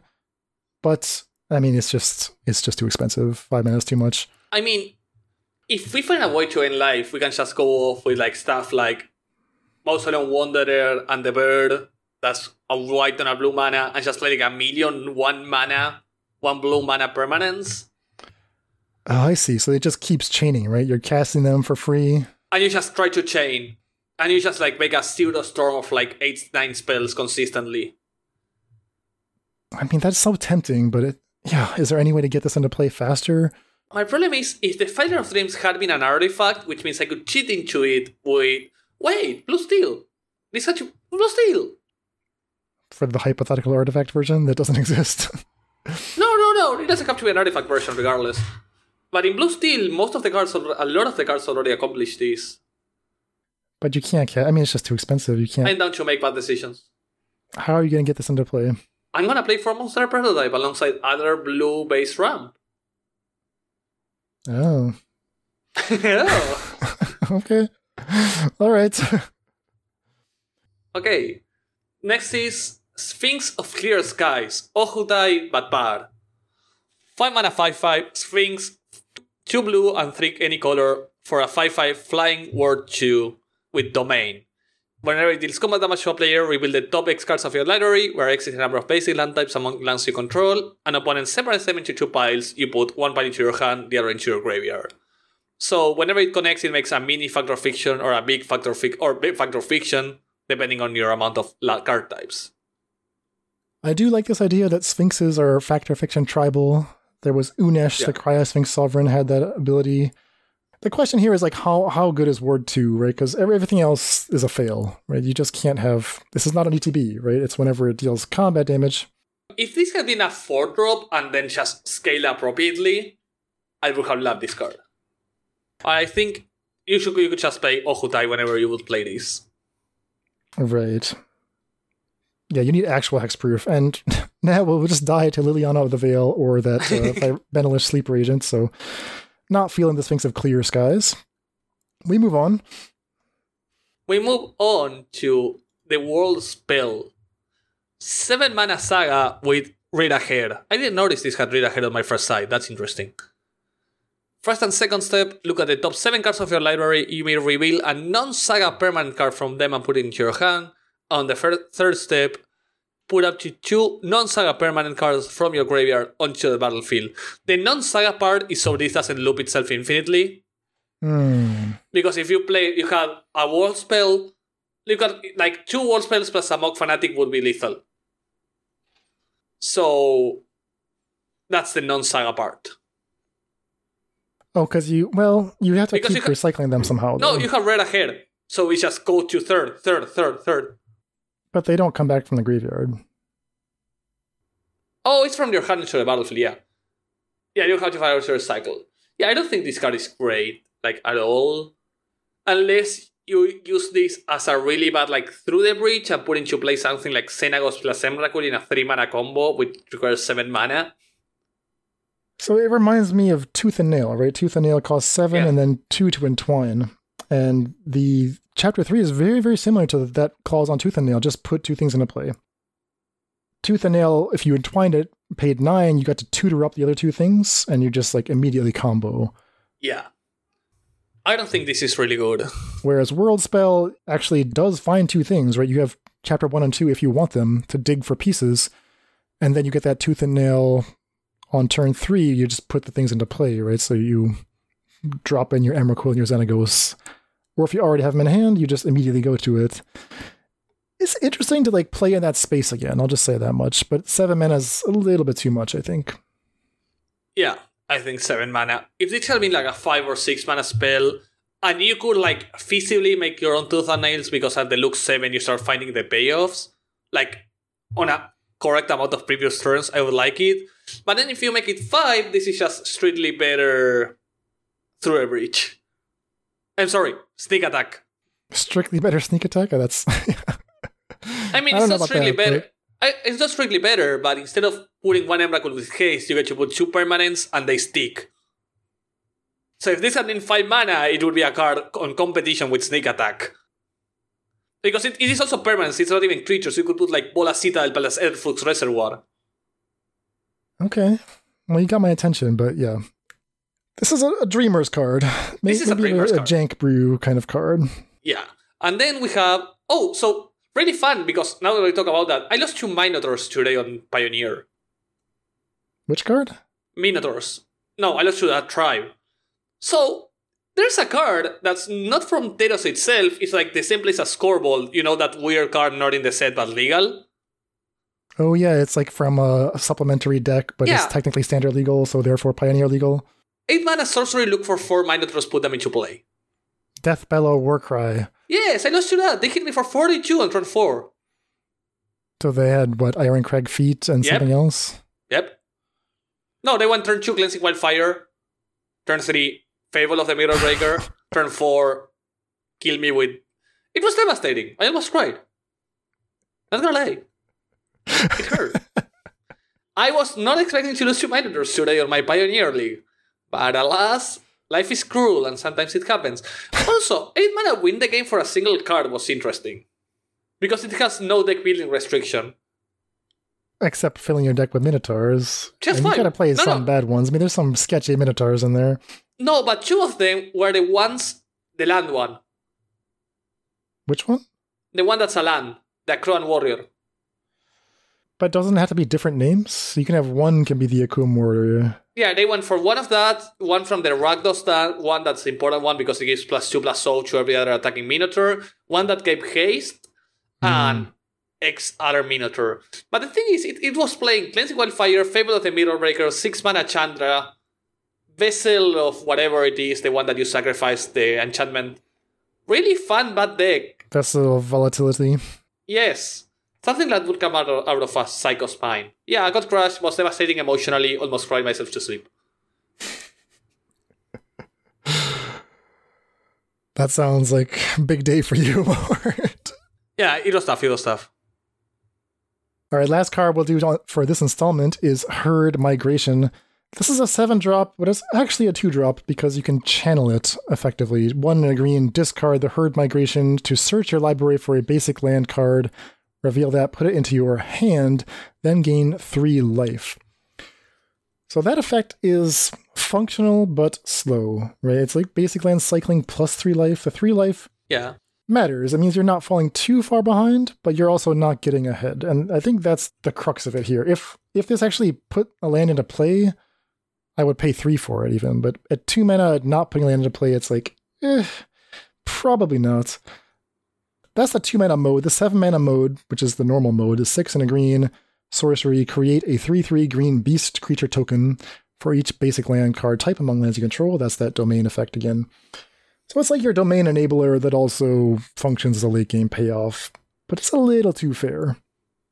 Yeah. I don't think this is good at all, but versatility is versatility. There's always something to love in these mortal-like spells, especially in draft or sealed scenarios. It kind of reminds me of Path of the World Tree, which I expected great things from Path of the World Tree, but it turned out to just be a little too fair, right? 2 mana, sorcery speed, get a land, and then 7 mana, pay 5. That one you don't have to choose. You eventually get something else. You get both in Path of the World Tree, but even that... I love that card. Even that was not good enough. What it was, Bear, gain 2 life, draw a card. Sorry, 2 cards, 2 life, 2 damage. Opponent loses 2 to Wolf. Oh, when you activate the Path of the World Tree? Yeah, it was ETB, get a basic to your hand, and unactivated it was... Get a wolf, draw 2 cards, shock something, opponent loses 2 life, you gain 2 life. Yeah. So like Doom Foretold. It was Doom Foretold. Oh, this new card is amazing with Monument of Oketra. The bad Raise the Alarm. The bad Raise the Alarm. Best Raise the Alarm.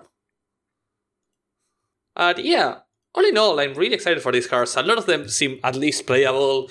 I'm just rolling over Squee like an idiot. Liliana entering Pioneer is bound to do something. And this is just the beginning. It's like 15% of the set. Yeah, for day 1 previews, I mean, this is nuts. So I think I know the answer to this already, but if I had to commit to you now today, Mord, for best card that we've seen so far from the set. Squee. Squee, is it close or is it not close? No, I think it's something. I think Squee is the only card that will see play across myriad of formats. Rubble Master has been a Magic staple for a while.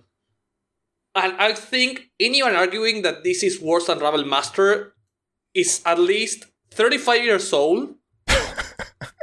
Whoa. And think Yorion sucks. Oh my god. This is ageism here.